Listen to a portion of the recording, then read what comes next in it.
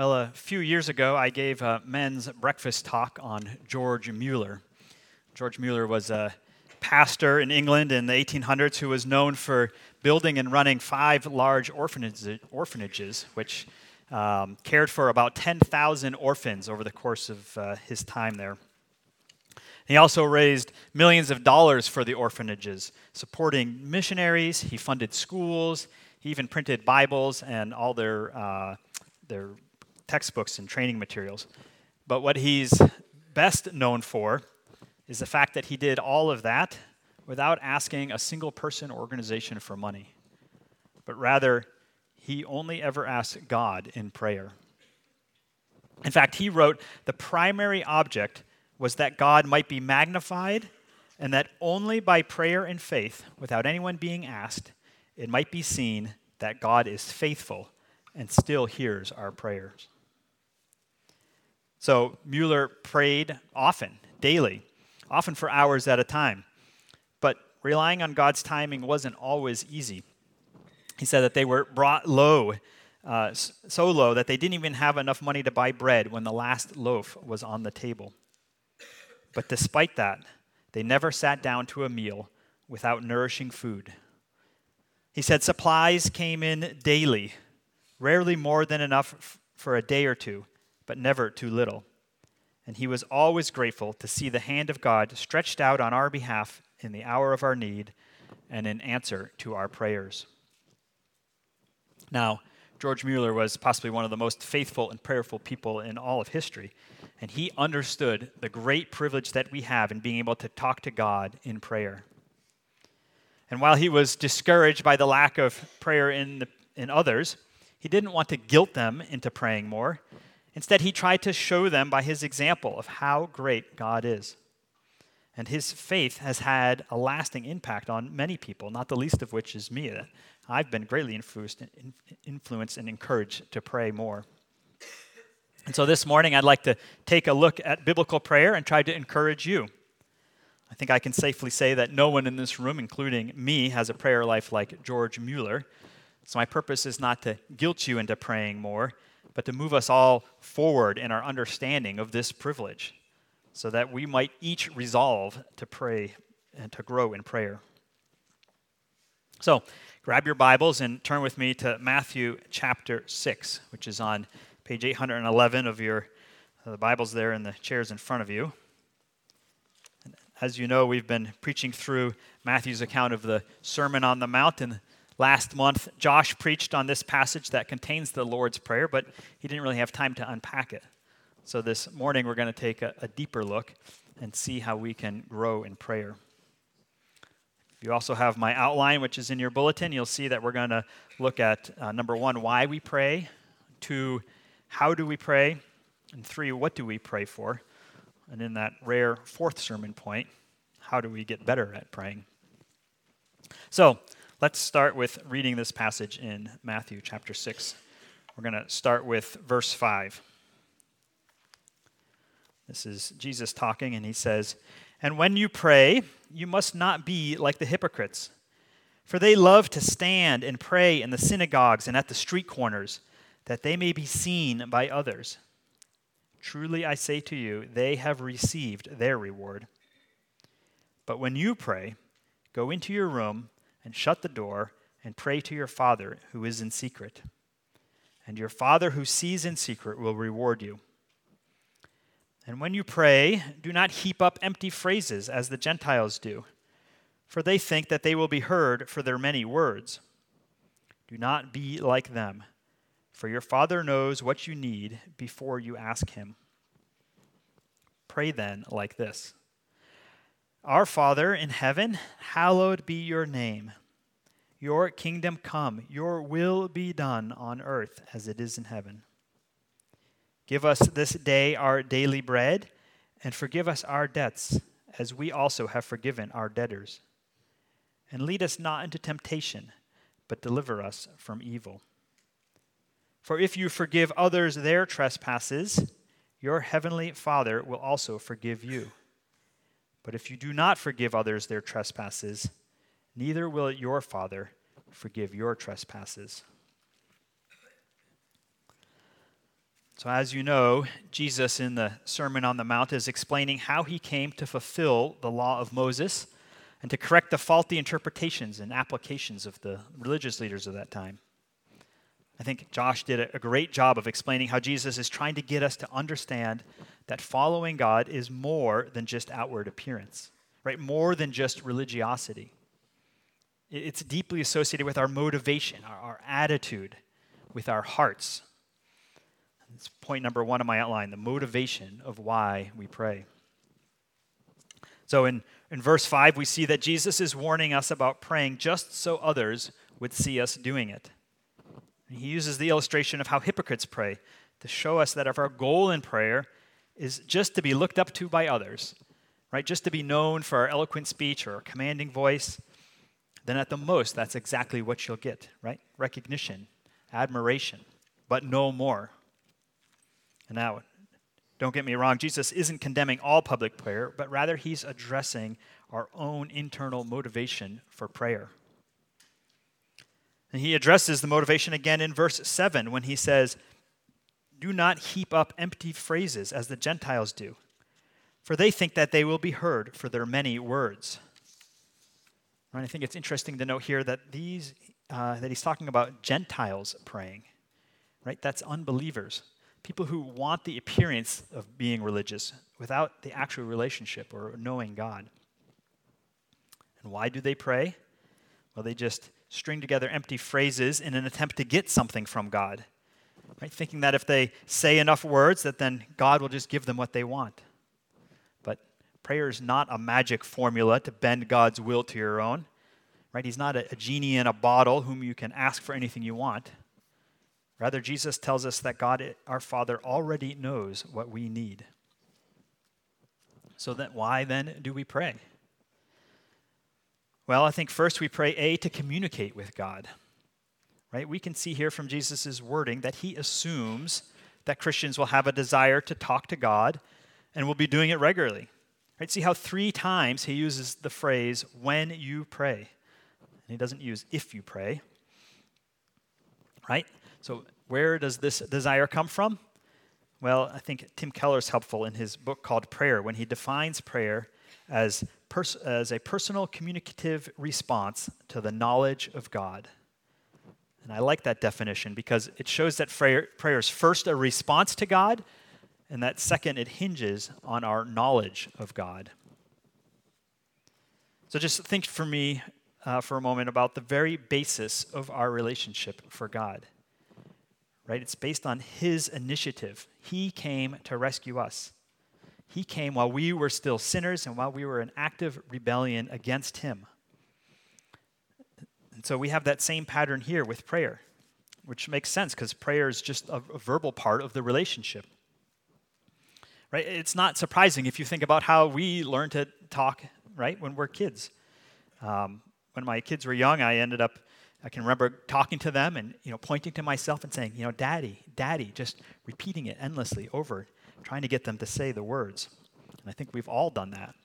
And although there might be some competition trying to get them to say "Daddy" before they say "Mommy," but the point is that we're talking about a response to our parents, right? We learn to talk as a response to our parents talking to us. And it's the same thing with God. Right? Our prayers are a response to how we see God speaking in our lives.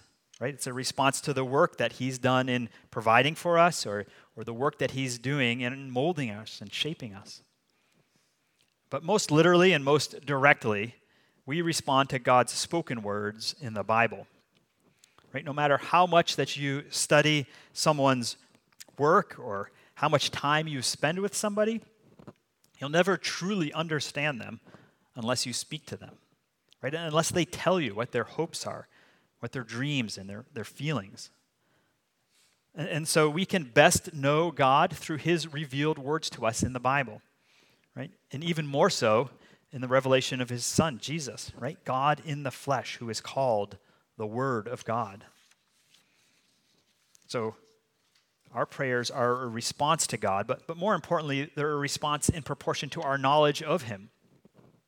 Right? I think we're all given this instinct to reach out for help based on our sense of God that he's put into us, right? Made in the image of God. And we can see that in people's reactions to tragedies. Like think about 9/11 when all sorts of unbelievers come together to pray. But this instinct to pray takes on another level when we're born again by the Spirit through faith in Christ. As our knowledge of God increases and we come to understand who God is and what he's done for us, right? That he's forgiven us our sins, that he's adopted us as heirs of righteousness, it's then that we start to converse with him as our loving and heavenly Father. Listen how Tim Keller sums this up. What Christians know about God comes through the work of Scriptures and its main message, the gospel. In the Bible, which is God's living word, we can hear God speaking to us, and then we respond in prayer. Although we shouldn't really call this simply a response, right? Through the word and the Spirit, prayer becomes answering God. It's a full conversation. So prayer is not meant to be a chore. It's not just meant to be some task that we, do to appease this disinterested ruler. It's meant to be an enjoyable conversation between a father and a son. And when we approach prayer with that kind of motivation, Jesus says in verse 6 that we'll be rewarded. And so, how does he reward us? Well, the greatest reward that we have is that he increases our faith and knowledge and trust in him. Right? As he reveals himself to us in the pages of the Bible through the Holy Spirit, we get a better understanding of God's character. And as we understand that he's all-powerful, all-knowing, all-loving, all-wise, then we start to share with him our thoughts and our fears and our feelings. And then we see him working in and through our lives, right? He gives us power over sin by helping us to grow in righteousness and bringing us peace from anxiety. Right? When we see those things, then our trust in him grows. And we learn that what he wants is best for us and that he has the power to bring it about. That's what creates a relationship. Right? Shared time together, shared interests, shared desires, shared fears. Right? All through this two-way conversation, right? Reading God's word and prayer. Now, this process isn't always instantaneous. In fact, we can often think that we're praying and feel like our words are just, bouncing off the ceiling, but that's not the case, right? Our prayers are effective. It's point C. And there's lots of evidence to that in the Bible. First and foremost are the promises of God, right? He tells us it's effective. For example, Luke 11, right? Jesus says this. He says, I tell you, ask, and it will be given to you. Seek, and you will find.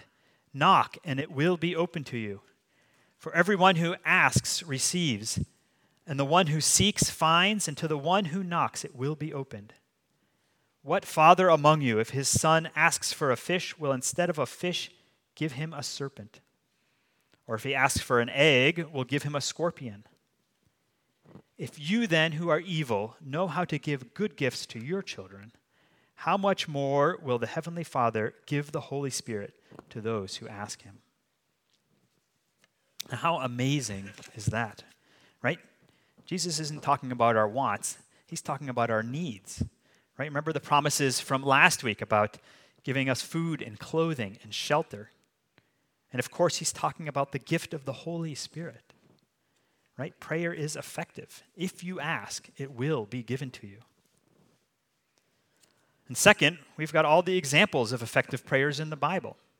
Just think of Abraham's interceding for Sodom, Hannah praying for and getting her son Samuel, right? Or Elijah praying for fire from heaven in his contest with the prophets of Baal.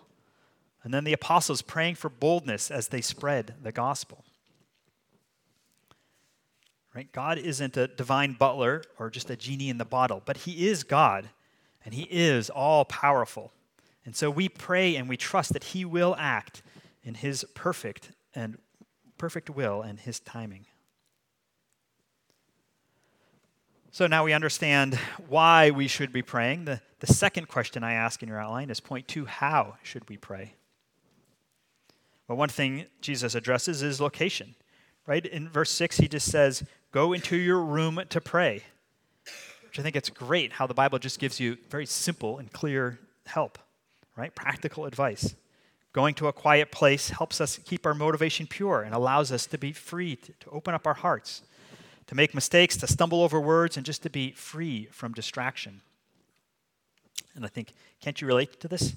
I mean, I know when I'm praying and I overhear a conversation in the other room or my text, I get a text and my cell phone goes off, then it's just, I'm distracted. It's like squirrel. That's it. I can't really get back into what I'm doing. And so going into a room or to a closet is just helpful, right? Going without your phone. It just makes good practical sense. Let me just pause and clarify that Jesus is not saying that we should never pray with others, right? The Lord's Prayer clearly is meant to be a corporate prayer because he uses words like our and us, our Father, our daily bread, our debts, lead us, deliver us, right? And there's lots of other biblical commands and examples that teach us to pray with others and in public. But for regular, deep conversation with God, then we should go into an undistracted and quiet place to pray. And next, look at how Jesus tells us to address our prayers to our Father, right? It means to consider ourselves as the children of God. I think we use this language so much that we forget the importance of it, right? We're afforded the privilege of addressing God, God who is the infinite, holy creator of the universe. We get to address him as our Father. And this idea speaks to our relationship as adopted heirs, right? And demonstrates the familiarity that we have with God. And so as sons and daughters of God, we can go to the Father with confidence that he hears us and that he loves us, right? Just think of how much you love it when your kids come to you to talk, right? And they pour their hearts out to you. That's the kind of relationship we have with God. And we can also pray, see confidently because of the work that Jesus has done on the cross, right? He's ushered in this kingdom of God on earth. Your kingdom come on earth as it is in heaven, right? It reminds us that the kingdom of God is partly present and partly future, right? It's present here because Jesus has freed us from the bondage of sin, and he's empowered us with the indwelling Holy Spirit. And second, in the future, he's secured a place for us in heaven, and that we can look forward to a glorious future with him. I mean, what more do you need to give you confidence, right? You don't know how to pray? Well, then just know that as believers in Christ, you have God's own Spirit in you right now to intercede for you. Are you anxious about the future? Well, God assures you, right? You've been born again to a living hope through the resurrection of Jesus Christ from the dead, to an inheritance that is imperishable, undefiled, and unfading, kept in heaven for you. So we can pray with confidence and boldness, Lord, let your kingdom come. But we also pray, Lord, let your will be done, right? That's a demonstration D of humility. So we're not just trying to get things for our own benefit or our own profit. Instead, we're putting others first. We're putting God's people's needs before our own. And when we do that, John 5:14 assures us that this is the confidence that we have toward him, that if we ask anything according to his will, he hears us. And if we know that he hears us in whatever we ask, we know that we have the request that we have asked of him. So how do we pray according to the will of God? Well, this is where knowing your Bible or praying after reading your Bible are so helpful. Right? Because God's will is obvious in the Bible, in his clear commands and his direct declarations. And I know everything's not that easy, but the more that we know our Bible and the more that we can apply it to our lives, the better we can get at recognizing God's will. And during that process of learning, if we don't know what we're doing, we just pray for more understanding or more patience or a change of heart maybe. Wayne Grudem, in his systematic theology, is helpful here when he says, the regular reading and memorization of Scripture, cultivated over many years of a Christian's life, will increase the depth and the power and the wisdom of his or her prayers. Jesus encourages us to have his words within us as we pray, For he says, if you abide in me and my words abide in you, ask whatever you will, and it will be done for you.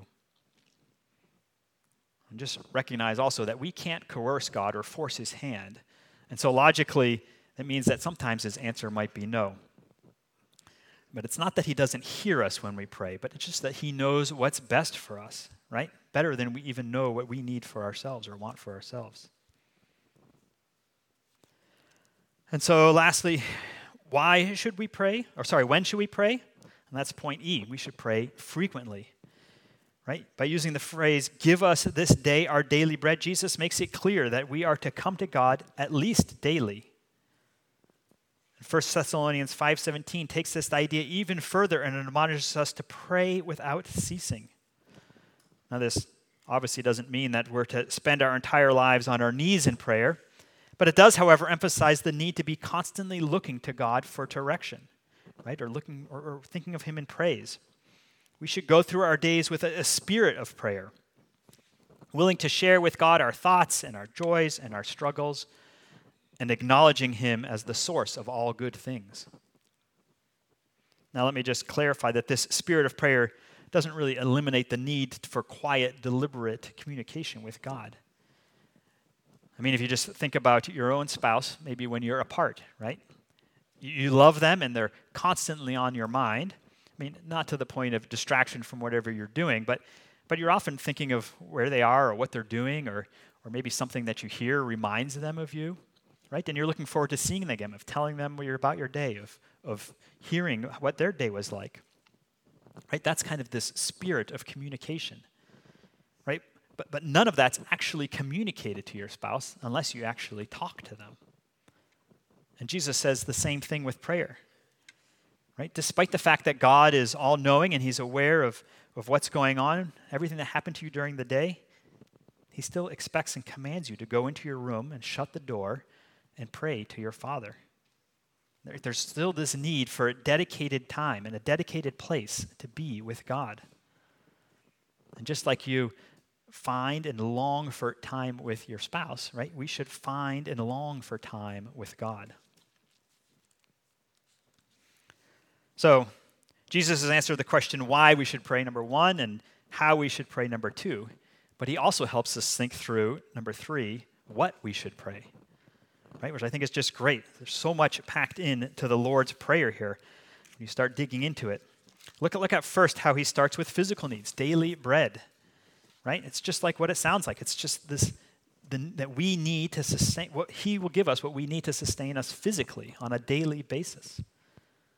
Right? Jesus is telling us that God's not so big and not so distant that he doesn't care about all of our needs, even the mundane daily stuff. In fact, he goes out of his way to assure us that God wants us to trust him for that kind of stuff. And in fact, just a few verses after the Lord's Prayer, Jesus tells us not to be anxious about food or clothing or drink, but to trust God to supply all of our needs. And you might think that contradicts his earlier statement in verse 8 that God knows that what we need before we even ask, right? And if that's the case, then why do we even bother praying for anything?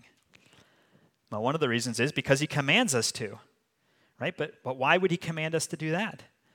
Because it reminds us that we bring nothing to the table, that he ultimately provides everything that we have. Right? We may think that we grow food, that we do, but all we really do is just plant a seed, right? We have to rely on God to make it grow. And then who sends the sunshine and the rain, right? God does. Or we may think that our hard work, earns us the money that we get to buy food, but who gave us the knowledge and the skills, right? The opportunities that we have to work? God did. And we so often overlook all that God does, and we think about how smart and resourceful we are.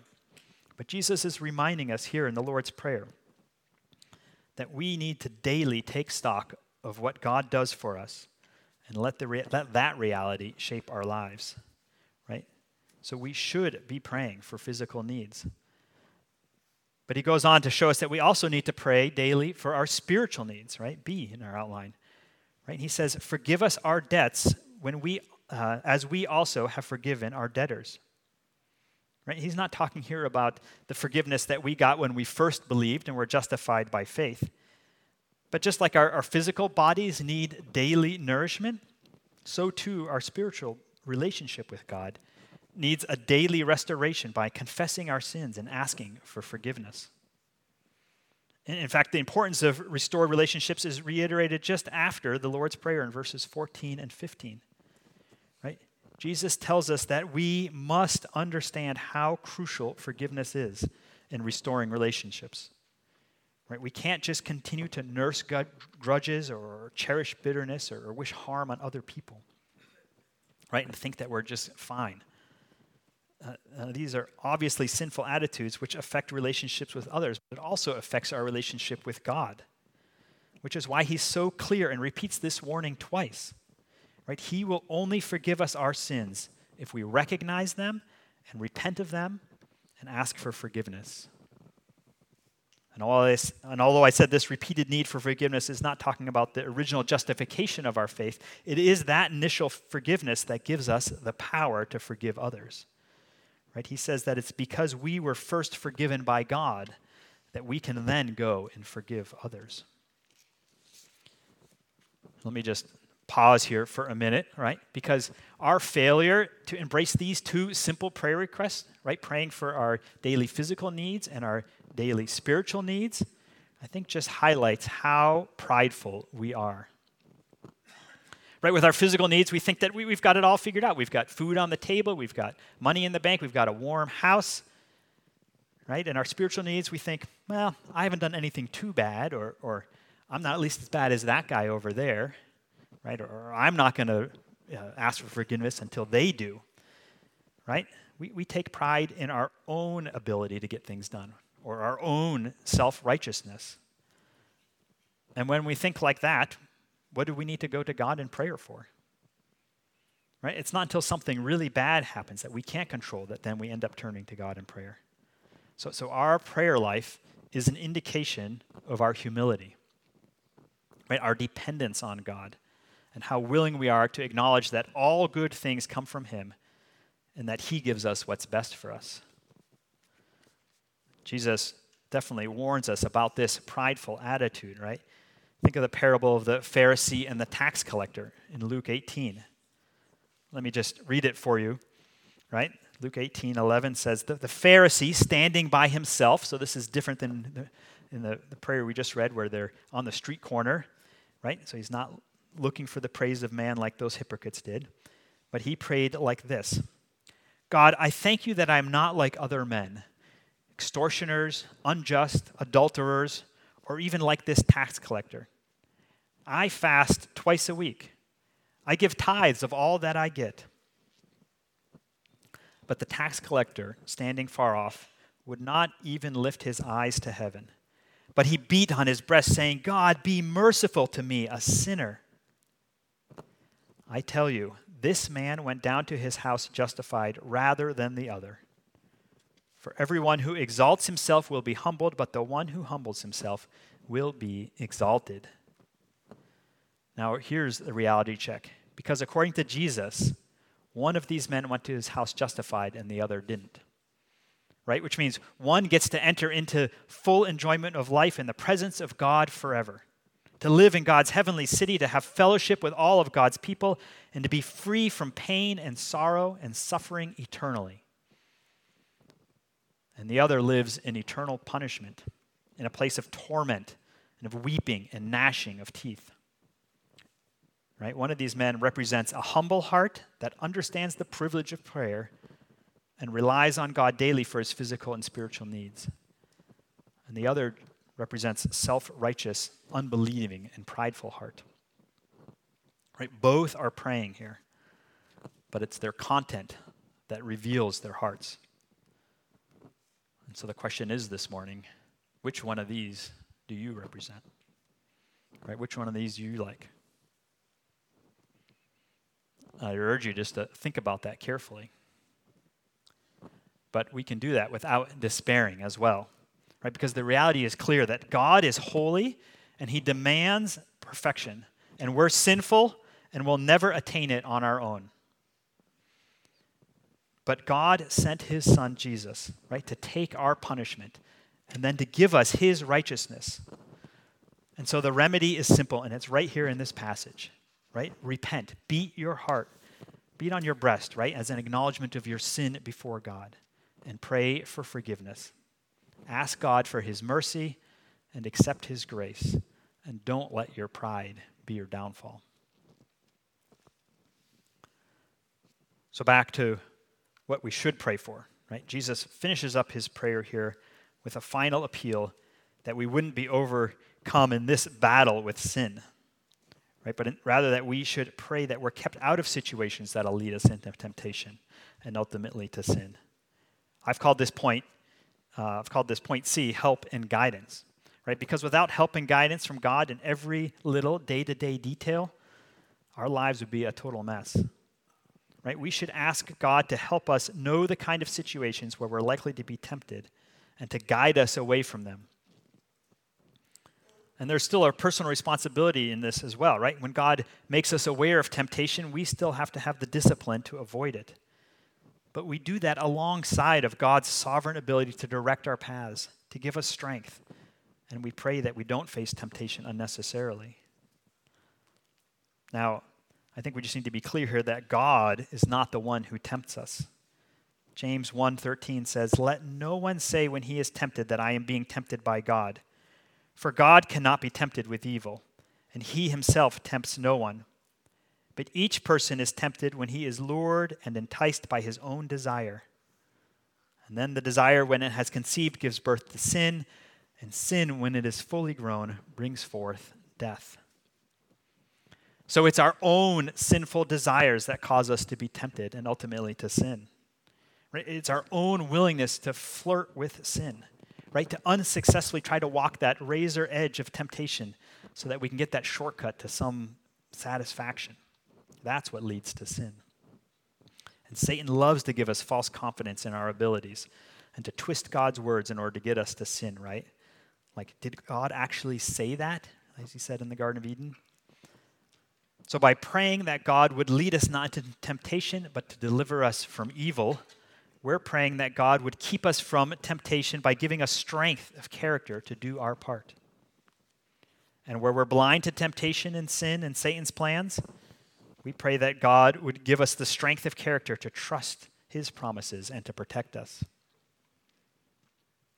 And this just reminds me again of Jesus' opening in this prayer, because it's the way that I think as a father for my children. Right? I want them to have a strength of character, and so I prioritize time to talk with them, right? To see how they're doing. And I work with them at identifying areas of weakness in their own lives, coming up with strategies for them to avoid sin. And all the while I'm doing that, I'm trying to create this safe environment where they can grow up, right, without having to deal with a lot of the world's sinfulness and trying to remove temptation from them. But sometimes the only way that they can recognize where they need help is for them to struggle first and on their own. And I don't do a good job at this all the time, but that's my intent.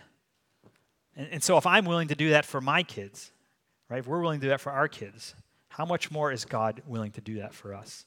And he's going to do so much better at it too, right? He's our perfect, loving, heavenly Father. So I hope I've been able to convince you of what a privilege that we have with prayer, right, as well as some of its practical effects. And so to close, I'd like to just encourage you with point 4, just like, how do we get better at this, right? Just 3 simple ideas. Just plan your prayer time, let the Bible direct your prayer, and then change your attitude towards prayer and cherishing it. So let's just look first at planning to pray. Because I think this is the biggest reason why most of us don't pray. It's just that we don't prioritize prayer in our daily schedule. Right? We have good intentions of praying, but we never make the first step of actually putting aside a specific time. Right? You walk by your prayer room, but you never actually stop and go into it and shut the door and pray. And I'm the same way, right? I'm so very task-oriented that as soon as the kids leave in the morning and I just want to get my list out and start checking things off. Sometimes halfway through the morning, I'll say, I'll just pray at lunchtime. And of course, then I forget about it then too, and it just doesn't happen. But I once watched this TED Talk by a time management expert who explained there's 168 hours in a week. And so if you sleep 8 hours a day, which would be great, and work 40 hours a week, which would also be great, then you still have 72 hours left. So even if you assume you work 60 hours a week, that's still 50 hours, 52 hours of discretionary time.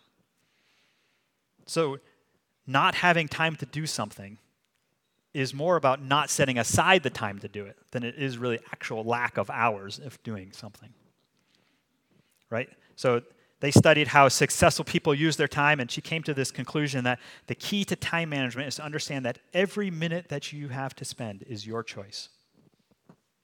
So it's not that we don't have time to pray. It's just that we don't pray because we don't make it a priority, right? I don't have time just means it's not a priority. I mean, you can say, I don't have time to vacuum my blinds, but if I offered you $1,000 to do it, I'll bet you'd find time. So, right, where you have the incentive and desire, you can find time to do things. So I think that if you want to pray more, then I think we need to actually look at the week ahead and put prayer into our schedule first to make it a priority. And so wherever you're spending time in prayer, I just challenge you to try to do better, to grow still more. Right? Maybe you just need to start by adding 10 minutes a day to your schedule of prayer time.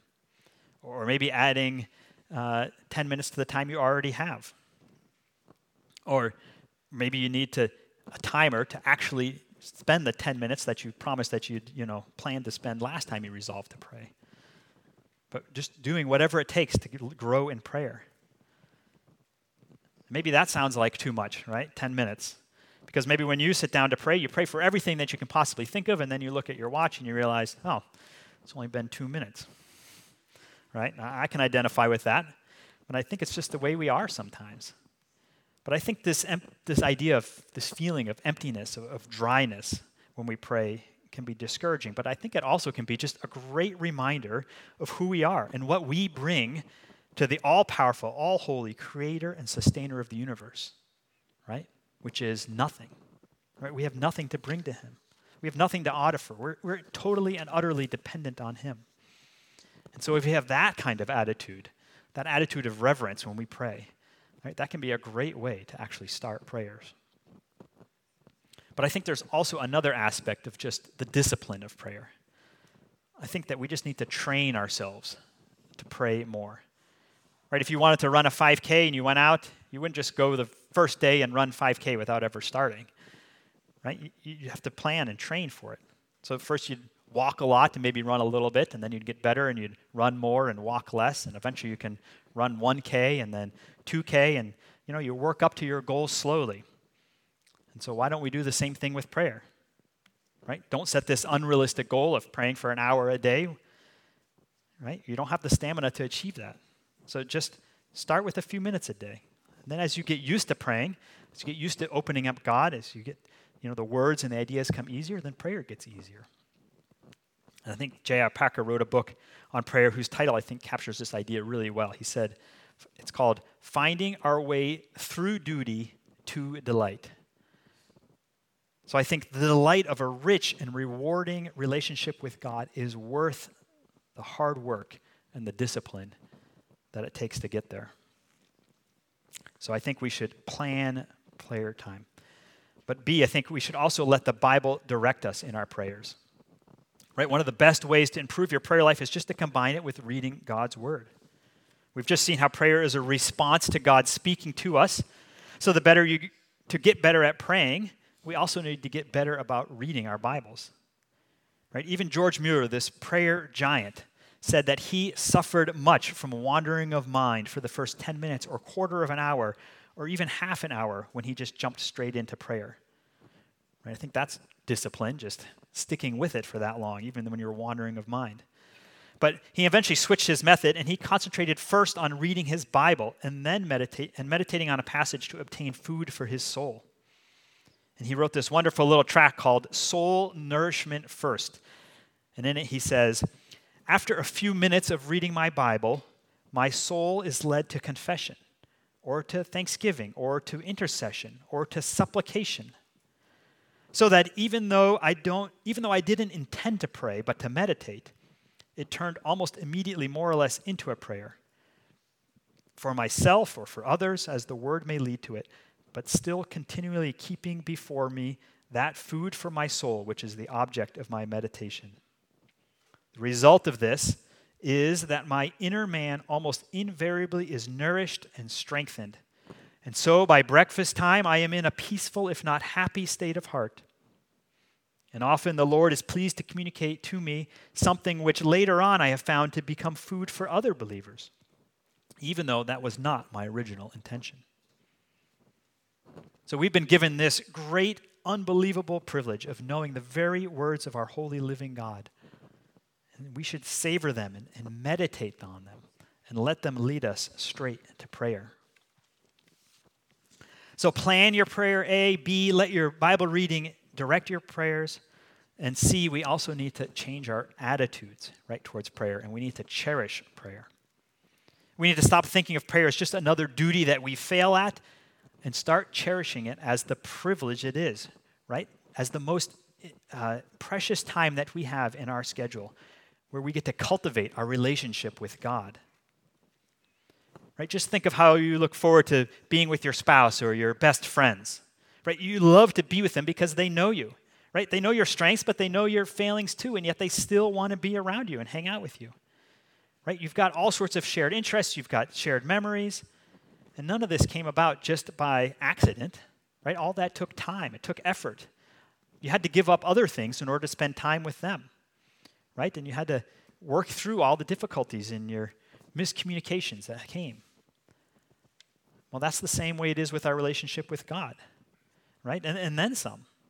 Because he already knows us more intimately than any spouse or any friend ever could. And he's proven his love through his willingness to die on the cross for you, even if you don't feel lovable. So take the time and make the effort to respond to him, and you'll be rewarded with a relationship much more wonderful than you can ever imagine. Right? But you have to value the privilege of prayer to do it. You have to cherish time with him and to make it a priority. Donald Whitney's book called Spiritual Disciplines for Christian Life is helpful and encouraging. Listen to this. He says, when our awareness of the greatness of God and the gospel is dim, then our prayer lives will be small.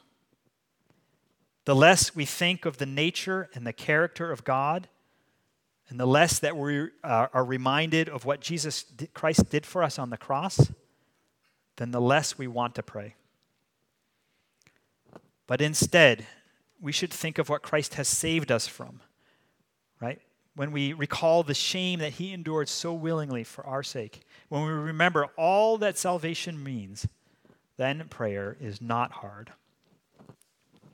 And so what a privilege we've been given as believers, right, as adopted children of the creator of the universe, to have him watching over us, to have his words spoken to us, and to be able to respond to him, to communicate with him as our loving Heavenly Father.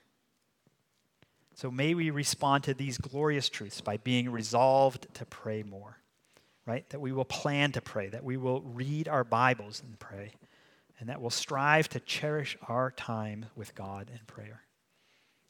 Let's pray.